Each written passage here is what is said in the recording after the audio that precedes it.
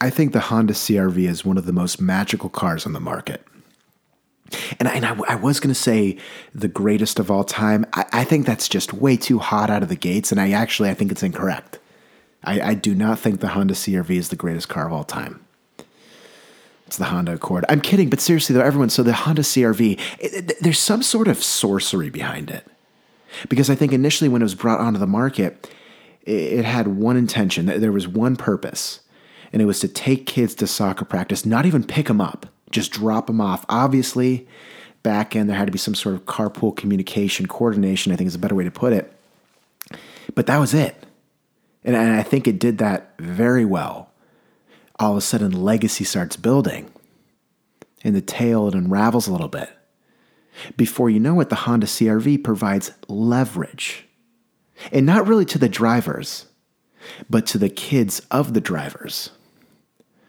Because any kid who's getting dropped off at school in a Honda CR-V can then walk into any classroom on campus, can walk up to any teacher, can go to anyone in administration, could go to the school nurse and say, my family, and drives an SUV.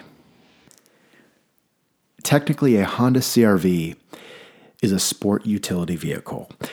And I suppose on paper it is. It's more of a thick sedan. But you can tell people, my family, look, we drive an SUV. And that can mean many things, because an SUV, when you say that, people usually think, oh, maybe they drive a Yukon, a Tahoe, or I think in the absolute best case scenario, they think you drive an Escalade. You could be driving a maroon 2002 Honda CR-V. And when you tell people, my family, we've got an SUV, what they're thinking of is an all-black Escalade with flame decals on the side. I love my CR-V. For those reasons and smaller reasons as well. But I also love my CR-V for a newfound reason. One that I wasn't aware of, and a privilege that I'm going to recognize not many vehicles have.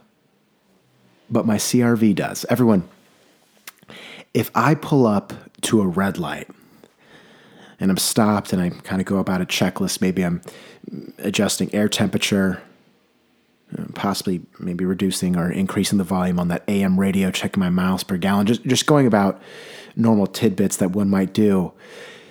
And then all of a sudden, as I'm going through all of this out of the peripheral vision, let's say my left eye, I see a 911 Porsche pull up, or so I thought, curious, rotating my shoulders and kind of sitting up straight because the Porsche is so low to the ground and technically the CR-V is an SUV. I got to sit up a little bit and look downwards.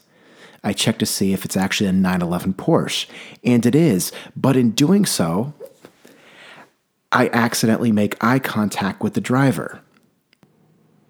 Now, general, and I think a classic code of conduct says that when eye contact is initiated, some form of unspoken communication occurs, basically having both drivers signing on some sort of dotted line.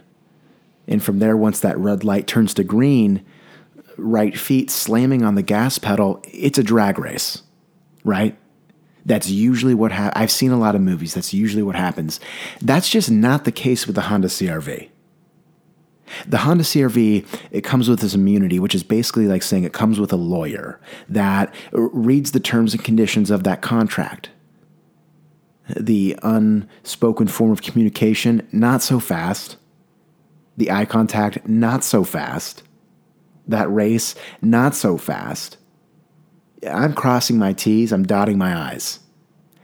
The Honda CR-V, in no way, shape, or form am I expected to participate in any sort of street line drag race. It just doesn't matter. A fellow CR-V pulls up. Who's the faster model? You're 05? I'm 06. Let's see what happens. That's just not how it works. Better yet, if you're in a Porsche, if you're in a Lambo, if for some reason you bought a Wraith and saw the price value depreciate, I don't know, $90,000 once you drove it off the lot, and you pull up next to me, and you put down your window and I can see the stars in the roof, and we make eye contact, and you tell your driver, step on it. You know what I'm going to do? I'm going to chuckle. I'm going to think about the miles per gallon you're getting. And I know I'm just going to gradually apply pressure to my gas pedal. I'm getting what? 22 street, 28 on the highway. I'm not complaining. You can't insult me. You can't diss me. I don't have to participate in any races. I can't get looked down upon. The Honda CR-V automatically, it's like this voluntary DQ of any race. I'm the bigger man. And I think people know that. Plus, if you pull up to me in a muscle car and you try to race me in my thick sedan type of frame, you're a fool. Because first off, what'd you think was going to happen? Pick on someone your own size. You can't flex on me like that. I'm not going to see your brake lights. You can't leave me in the dust. Everyone, I didn't realize that. I didn't realize when I pulled up to a stoplight, I didn't know I could look at everyone in the eye and it really wouldn't have been that big of a deal. If that's not sorcery, I just genuinely don't know what is.